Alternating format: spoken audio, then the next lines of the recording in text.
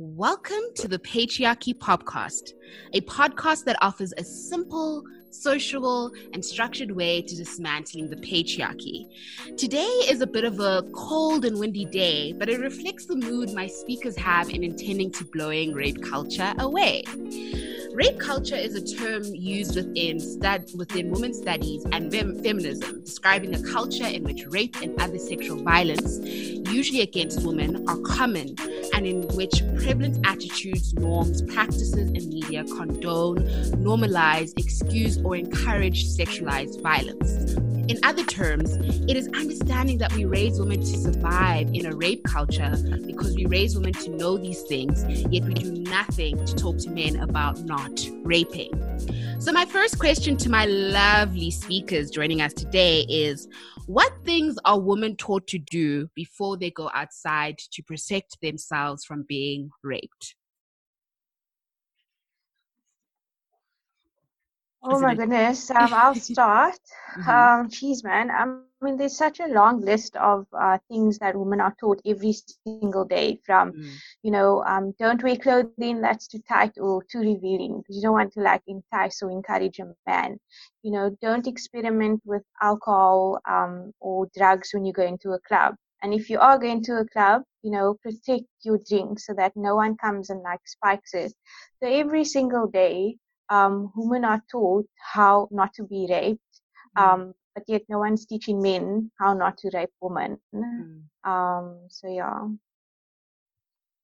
Yeah, I can just add into what Megan said. So I have a bit of a list that I thought of, and so my mom coined them as the preemptive precautions to simply exist. And so it ranges from a specific breakdown of where you're going to and breakdown that also includes who you're going with. So and then this who you're going with means full names, phone numbers, and sort of their ICE number and live locations. Exactly. Yeah. That's 3. Yeah. Number 3 is your location. Share your location. Number 2 would be a screenshot of if you use if let's say using Ubers or Bolt or whatever. She wants a screenshot of the number plate. What else? The location, as you said, pepper spray. I think I get pepper spray every 4 months. And fully charged power bank because your phone can't go off. Not just to contact people, just to invite people out, but as a precaution, as well as covering your drinks. So hand sanitizer when your hands get sticky from covering your drinks the whole night. Sure. So that's sort of just weird preemptive precautions. And do you think our male counterparts go through this? Have you ever encountered a man saying, "Yeah, I had to send my live location or the number of my Uber number plate to my friends or my family," because that is just such a wide juxtaposition towards what we have to go through just to exist. It sounds like one of those checks you do just before you're about to take off with a plane. So jet, petrol, wheels, alignment, it's a lot. Yeah. So for me, I think it's men are also the largest killers of men, so their existence, if they were to just be proper, they don't kill themselves, they don't kill other men, they don't kill other humans, it'd be all good. Yeah, so for them, it's generally just a standard to have enough money, usually so that I can persuade certain girls to go home with us, right? To have enough money to floss and to display my masculinity wherever we're going. Am I clothed the right way for my street cred? It's never about safety, because in any case, when men attack men, they are going to group and protect each other, right? And there's this weird sort of bro code, if we're getting into a fight because one of my guys, I don't know, whatever the reason for the conflict may be, then we are all going to be on his side, and we're going to fight this other gang, right? And if the other gang is not, if it's too big or whatever, then we'll fall down. But there's that unity, there's that, in case of danger, I've got my boys. No, I got my boys, right? Whereas for us, in case of danger, whether I have my girls or not, we are all equally in danger, right? And just to say, like, there's certain institutions that enable this type of behavior, right? So if you're going to church, like I'm a believer, I'm Christian, I'm Catholic. So for the longest time, this thing about covering your shoulders under the guise that is to respect the church, it's actually just to protect yourself from being raped or I don't know. It's the weirdest thing. It's like, just be respectable, but like don't be who's that woman? Don't be a Jezebel, don't tempt people at church. Next thing, the only 3 men at church now want you, and now they're going to, it's such an inconsistent language that we were taught from such a young age. And now going to my 30s, it's still the same. No, I can agree with you there with the teaching at a young age. Blossom and I actually went to the same high school. It was a Catholic high school, and the sort of regulation of wearing skirts, it has to be, what is it, three fingers, and if it's shorter or longer, then you don't want to attract this wrong type of attention. So there's always so much regulation in terms of women's behavior, how you look, how you appear, because whatever you do is on the basis of like what you're wearing. So essentially, if I get raped, it's because of what I wear, and that is instilled at a young age. So make sure your skirt is long enough so that you're not attracting the wrong eyes. Make sure you are covering your shoulders. Make sure you're not being, it's just, it's crazy. I find that to be very true. And I think there needs to be more work in terms of the language that we use when it comes to allowing young girls in particular to have the agency to wear whatever they want to wear. Yeah. Yeah, I mean, it's our bodies, we should be allowed to do whatever we want to wear. So when you constantly telling women and young girls, this is what you should wear, your shirt should be at a particular length, you're actually victim blaming, and you're shifting the responsibility to the woman or the girl, but the responsibility should be on men. We shouldn't be worried about what we wear and things. It should never be about that. And I just find it so strange. It's like we're living in prison every single day, because whenever we have to use, like we said earlier, when you're using an Uber, for instance, you constantly have to like share screenshots with your friends. I mean, we even have a group where every time someone travels, we have to share a screenshot, because God forbid anything happens to one of us, then at least, we have details and stuff. But I mean, this is not the way that anyone should live. Like, it's not like humane. And also, if I can just quickly come in, this whole idea of focusing on teaching the girl child to take certain precautions when it comes to actually just existing. I don't even know how to put it in a different way. Why don't we rather channel our energy and teach the boy child to actually practice self-discipline and practice respect. You don't hear in school teachers actually shouting at boys because their pants are too low, they're literally below their butts, or stuff. So it just highlights like the unequal this focus on women and trying to police women's bodies and stuff. So yeah, I agree with Megan. We definitely are living in a prison. Yeah. So it's only not even. I was at a church service now before lockdown, and I come from an extremely Afrikaans conservative town called Laingsburg, and it's still the same like it was 100 years ago. You are supposed to be dressed in a certain way, and if you're not, there's a problem with you. So if the jeans is too tight, if the top is too tight, and then also if you're not married by a certain age, then it's always your problem. And I was thinking, and it was actually a woman that was saying to her young daughter, a little girl doesn't sit like that.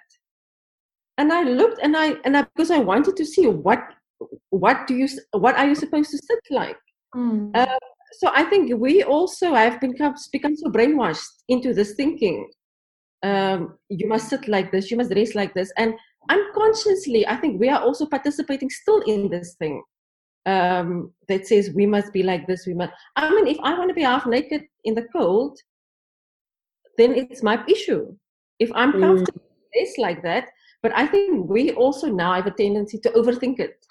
I also know when we go out as females, you don't even go to the bathroom alone. I mean, yes. So it is not. Exactly. And it's not right that it should be like that, but I mean, this is normal now for us. And you will never see, it's not the same with boys. They grow up, you can do what you want, the onus is on the girl, across the board, whether you're dating, and I saw there's a nice program they do overseas about safe dating, where they even teach you from a school level what is allowed. And it's not only the girls, it is the boys as well. So this thing of equality across the board, whether it comes to clothes, how you behave, what is acceptable behavior, stems from equality. Definitely. Boys and girls are raised the same, we would not have this issue. And this is why I say, I mean, when I see young women, and my sister's also raising 2 daughters, when they will also say, but the shorts is too short now, and it's unfortunate. We are doing this to our daughters also. So where do we also stop? Where do we say, you know what? Why am I teaching her that if she sit like this, if she wants to drink, it's okay. Not that I must only have 1 drink because what will people think? Or if I dress like this, or if my nails is long, or if I go to church and the skirt is above the knee and not below the knee, then it's a trend smash. So I've always said that, unfortunately, we've become so used to this sort of way of living. And then also when it's August, this conversation sort of starts. And I mean, women are being raped, young girls are being abused daily, and then we're not having these conversations, right? And we should be, especially those of us that are raising young mothers. I stay in town, and we even have a women's running group where it's only females, because if you're a female runner and you're not married and now you join they think you're coming to pick up men. And we just want to run. So I mean, now we're to that extreme where we say, okay, so it's a group and it's only women. So you can't just go and run. Not that I must now worry about the tights, whether I'm safe, whether I'm leading someone on. I just want to run, or I just want to hike. I mean, we have to go to such extremes. I mean, screenshots when we're traveling, it's actually sad. It is. It totally is. I wanna go back to the little girl thing, right? Because it really, really, really grates my nipples that when we on social media, let's say on Facebook, you see a little girl dancing, looking cute, gyrating, and it's a dance, right? She's being cute. She's probably mimicking whoever she likes, whatever. And yet people are going to sexualize that, right? Yeah. And people are going to start fearing for her. I am also in that I'm like, oh no, I hope wherever she is, she's safe, because she's not the problem, right? So whether it's the 6-year-old Anelile or the 30-year-old Anelile, you are never the problem. The problem is how people want to engage with the interface that you are in, right? Which is your humanity. And it's so problematic because, you see it in the household. So when a little girl starts washing dishes, starts cooking, we duplicate ourselves as women in little girls. And then in little boys, they're allowed to be experimental and they're allowed to go out there and have fun and do all of those things. But when a little girl wants to climb trees and break legs and it's like now this big problematic thing. No, it's a bone. Kids play, they break bones. And then, like, I've got a little boy, and people are always like, your medical aid is still going to suffer because they run around, they do all these things. And I'm like, is it because he's a boy or is it because he's a child? Children need to be children, right? Yeah. And if it means the environment that I'm in is not safe for a little girl, then maybe I shouldn't be in that environment. Because me transferring my fear from myself to the little girl, and a little girl can be anyone, can be 12, can be 18, can be 35, because when we all go out there, we're all just as disposable.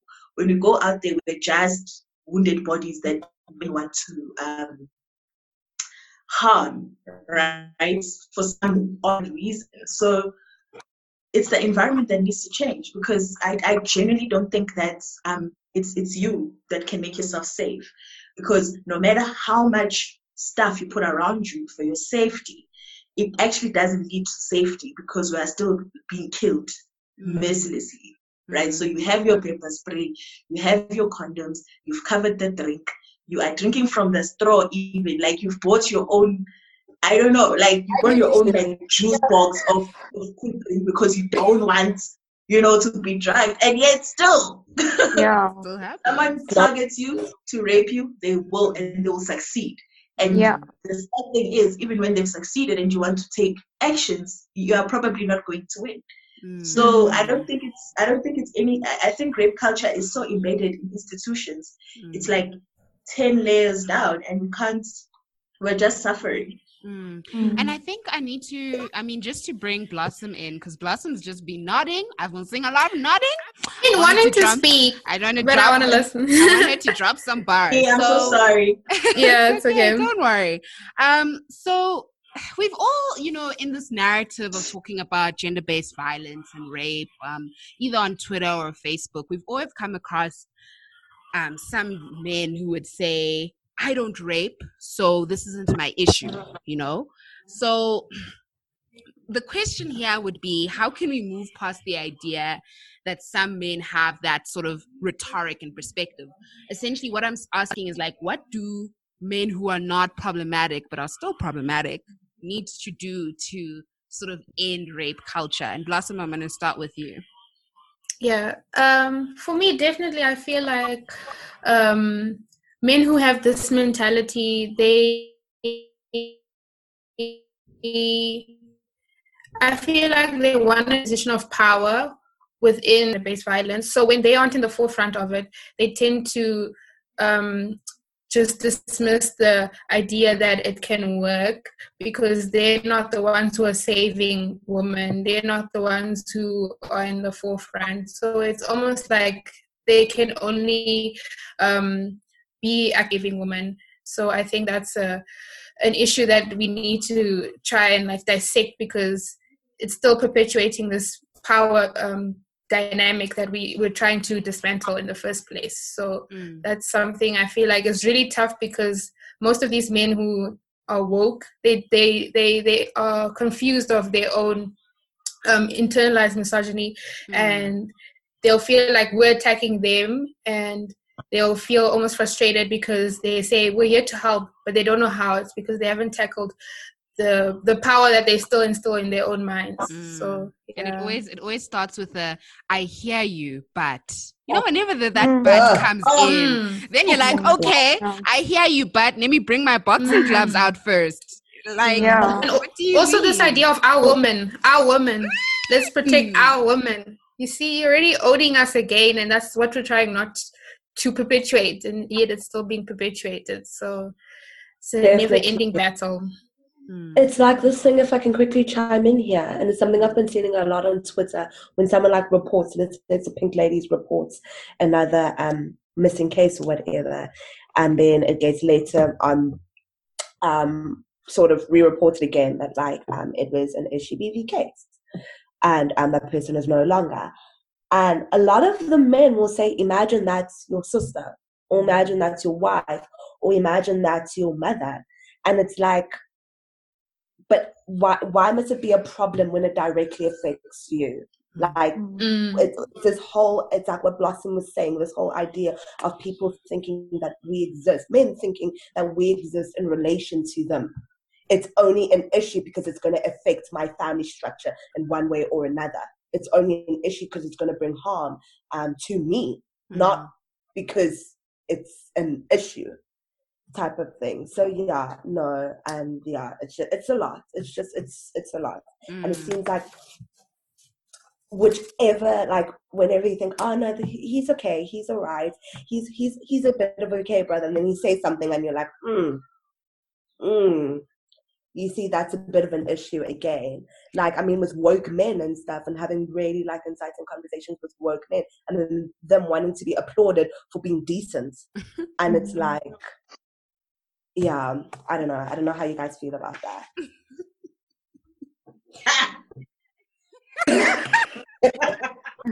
Love swats. Also, just in light of what we've been speaking about, I just realized that most men who tend to say they are against gender-based violence, when they are advocating against it, they tend to always pick and choose which women who've been victims that they want to support. And it's this idea about desirability. They seem to always be supportive of victims who seem desirable to them, yet it's really like rare to see men fighting against gender-based violence that's done to masculine lesbian women. You always see them with someone who's pretty, and I don't want to mention names, but we all know the faces, unfortunately, of gender-based violence tend to be light-skinned women who are young. And, so it's just this idea that usually those cases are like brought to the forefront because the men who do want to support it, that's what they want to support, because they feel like she's too pretty to have died and all these things. And then you see how that has been amplified, yet the voices of those who've been silenced because they're masculine and they don't fit the desired ideal of what a woman is for cis-het men, they are left on the sidelines, and then the rest of the movement is down to women to amplify those voices, while men will pick and choose who's worthy to be saved by them. So yeah. They do that for themselves as well. Like Prof. Gola speaks about that whole thing of some men are allowed to rape. There's a phase of rape. So if he's ugly and like ragged ass and unemployed, yeah, he definitely did it. But then when it's Senton guy on some navy three-piece suits, then no ways, no, because that person looks too close, looks like them, right? So men, even for themselves, it's not like they're gonna be accountable for themselves. They're like, no, look, that raggedy ass hara homeless guy, yes, he can rape, and yes, that guy just wants 5 rand, he wants some cigarettes, he wants some bunga. You, on the other hand, daily are like perpetuating sexual harassment in your workplace, in your family. You're probably the uncle, that meetings can't start without, you are there, in your double cab, just so that you can enforce your patriarchy everywhere. So men do that, Blossom, and for themselves. So definitely. Men stay looking out for themselves though. Compromise. The sad thing is, Blossom was mentioning that it's a certain type, and it's like it becomes fashionable, right? Yes.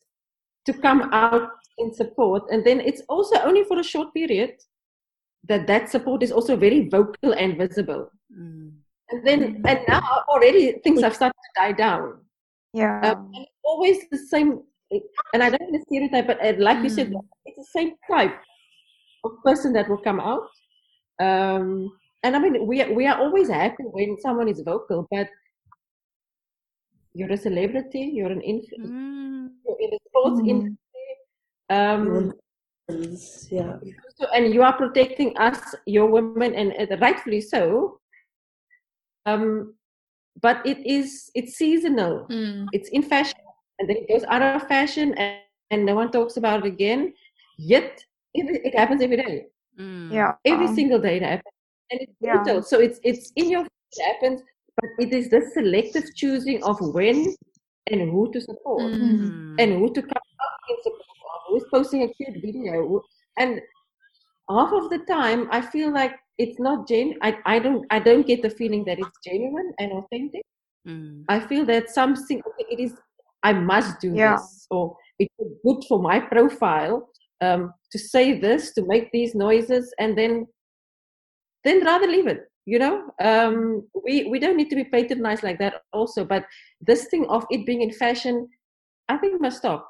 Yeah, I think we've gotten to the point now where if you want likes and things, then do it with something else, you know? Yeah, I think we've gotten to a point now where I personally, I don't know if I can speak on for all of you, but seeing men in high heels and wearing dukes and red lips and whatever, honestly doesn't bring sustainable change in ending rape culture and ending gender-based violence. And I think Renee is right in saying that they honestly just do this to maybe just secure the bag, but also just because they want to be seen as like the popular person who's, you know, speaking against these things. But it's problematic when that person who is part of these campaigns is a perpetuator themselves, you know? So I think, I mean, if we're going to talk about discussions around Women's Month and the genuinity of these specific movements and campaigns and ending gender-based violence and ending rape culture, do we not think that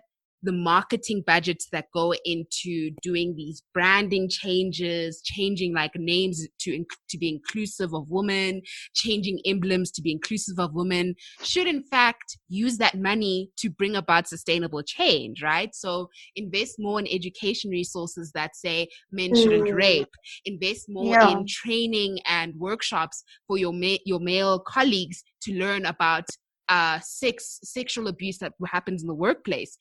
All this like frivolous marketing for me doesn't really change much for me. I don't feel even the anything. Government programs, even the government programs, and it's so sad. I mean, we've got a ministry for women that does absolutely nothing, right? Yes. And as you're talking about budgets, that money could be spent really elsewhere, and and currently it's being spent on salaries of people sitting in an office, making a speech on certain days when they're supposed to, and having these little events, and it's a waste of money. That ministry, which should be on the forefront, is normally the last to say anything, and in fact doesn't do anything. Sorry, I definitely agree with you guys. I feel like it's become a trend to speak about like rape and culture and things that's associated with rape.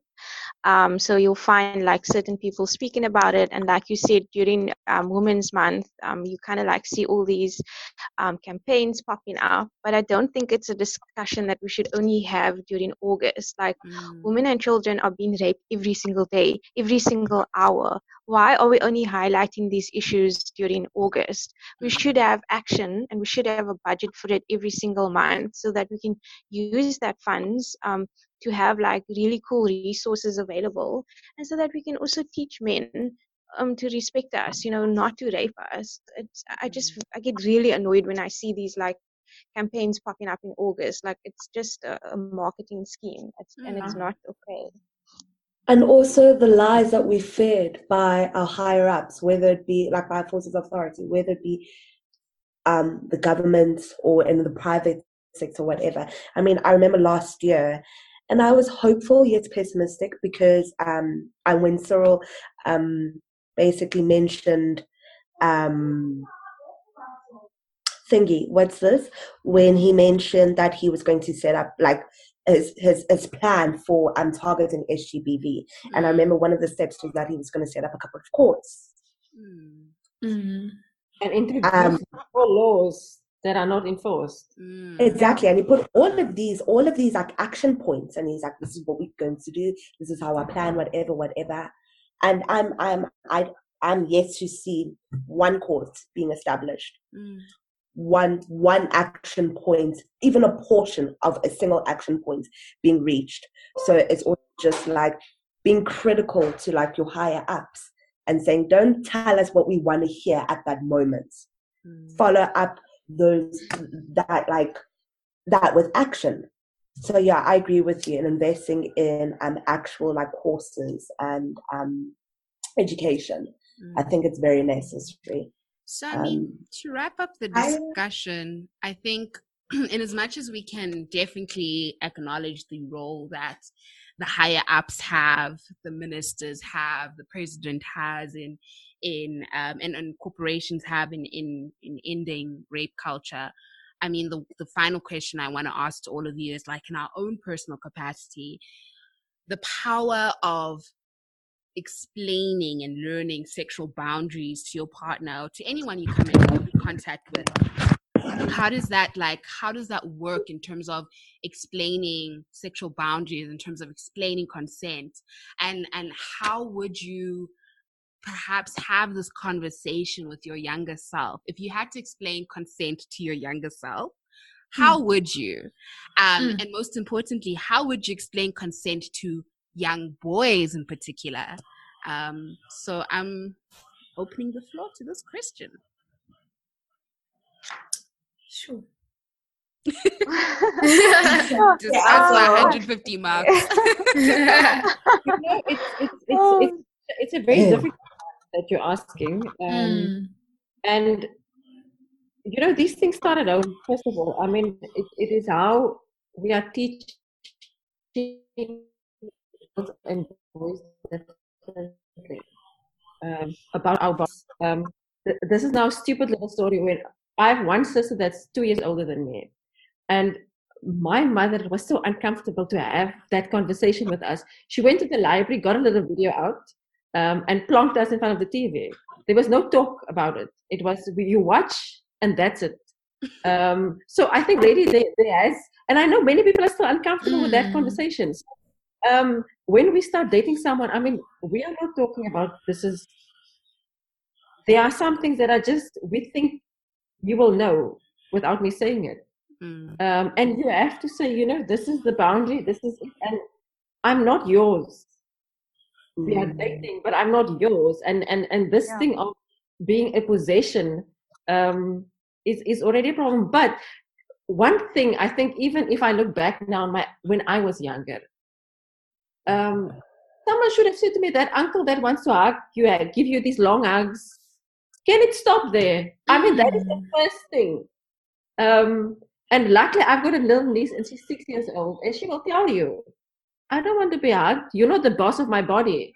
I was not brought up like that. So I mean, for her, it means that there is some change on a school level.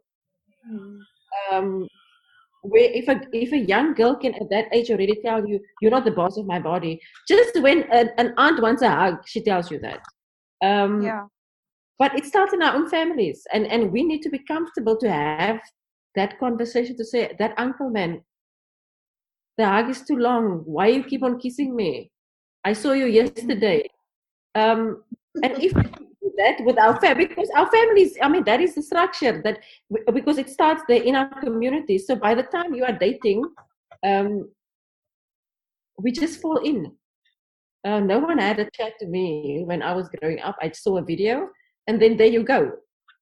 I don't think I even had that chat with my boyfriend to say, I'm comfortable with this. You know, and I'm now 42, I can be very vocal. But when I was younger, I didn't. I mean, it was just, this is expected of me, and this is how it should be. And this is why also there is many people will say, what she's supposed, they are married. There's no rape in a marriage. There's no rape in a relationship. And it happens. You know, we do what we are expected to do, but yeah, I think it starts with that uncle for me. It starts with that uncle. ruimte sy vertrek, you know? Yeah. So I can relate to your experience. I think that it's so important to have open communication and just set boundaries from the start. I think it was a lot harder for me when I was growing up. Yeah. And I feel like it would have saved me from a lot of really uncomfortable situations. But if I could tell myself one thing, I think that whenever I felt uncomfortable, it was okay to say no and not continue or go through with it. Just because I think it's very important to, stand up for yourself and just have these conversations. Now that I'm in my 30s, it's very easy for me to set boundaries, but it wasn't that easy when I was younger. And if I look at my nephews, for instance, the way my sister is, and my sister and her husband is instilling values in them, like teaching them that no means no, and you need to respect yourself, you need to respect other women, but also teaching them how to be vulnerable, how to express their emotions and things, which I think is important in helping to dismantle toxic masculinity. So I mean, these days it's very easy for me to set boundaries. I can be very I can basically be very open in communication, but when I was younger, it wasn't easy, and I wish I had set boundaries when I was younger. But I mean, yeah. It's, I think, go Blossom, sorry. Oh, no, I was just going to say, for me, with consent, obviously, like everyone's been saying, our families, our communities don't really speak about it. So it's been a journey that I've had to learn on my own. And through learning this journey as well, I've realized that consent doesn't necessarily have to be a negative thing. It doesn't mean I'm saying I don't want it. It's rather I'm just trying to bring alternatives into a situation. So in my mind, I'm just trying to teach myself to make it something that's more of a positive reinforcement for myself, in that if I want to do something, this is how I want to do it, and I'm telling you this. It's a way of communicating with my partner so that he also knows that these are the ways we should be communicating with each other to make sure we're both comfortable with whatever it is that we're doing. So in my mind, I'm just trying to make it something more positive so that it doesn't scare me to the possibility of thinking that if something negative was to happen, this is how I'm going to have to be very scared and say no in this way, rather than I must have assured myself in the beginning how I wanted to go about any situation that needs my consent.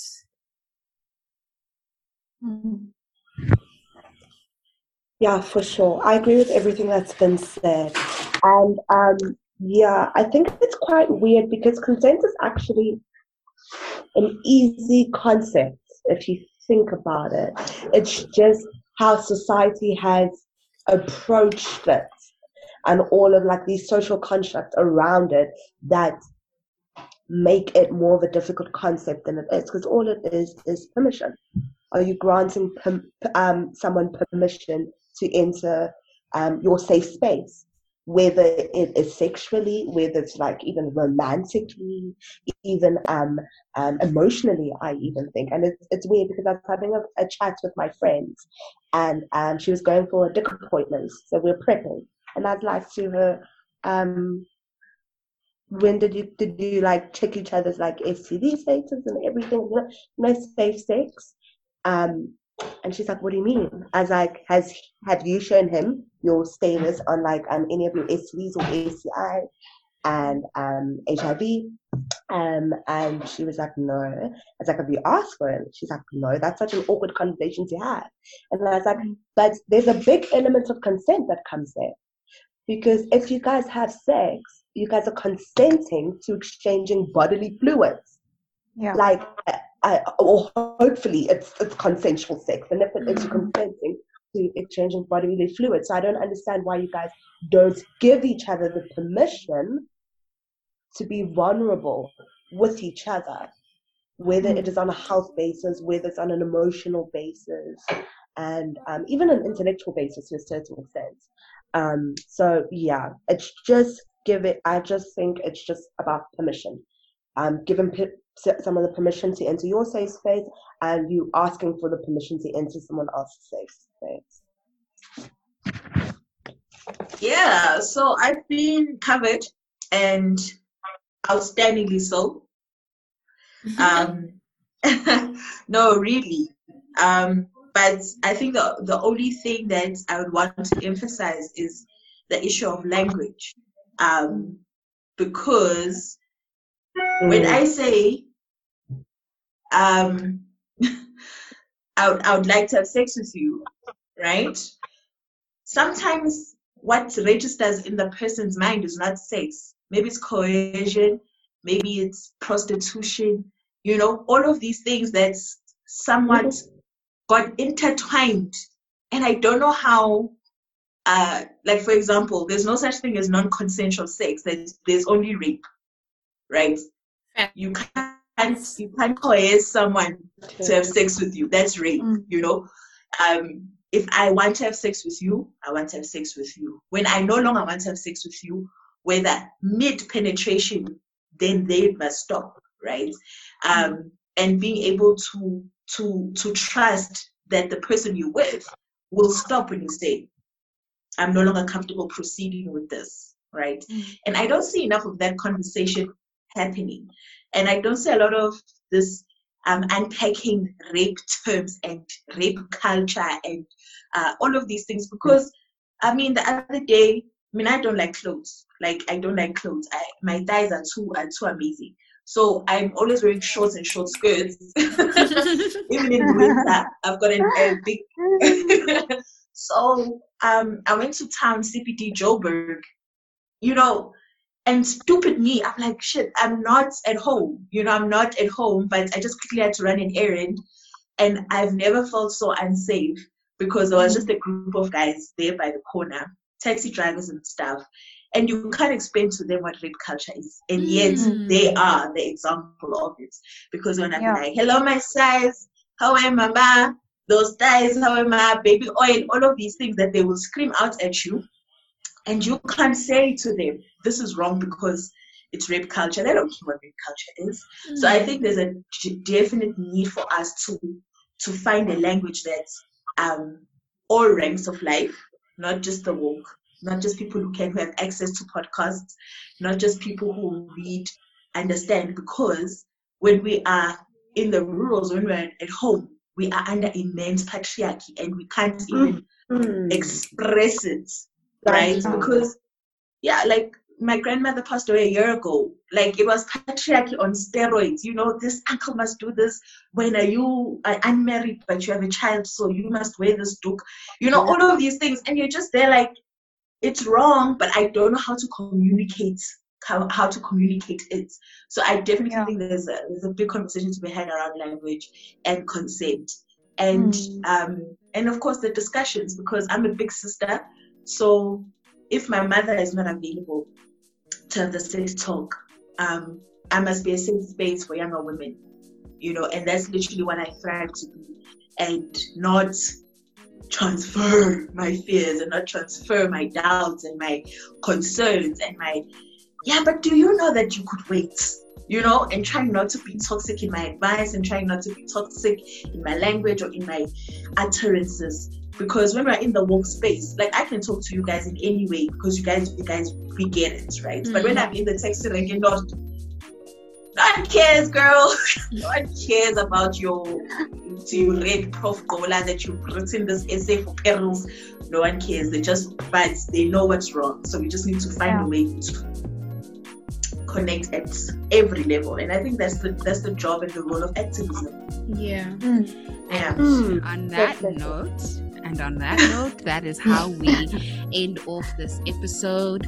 It has been proven that it's not how short my skirt is, how short my top is, the length of my shorts. It's just about you learning to respect my body, respect my autonomy, respect my agency.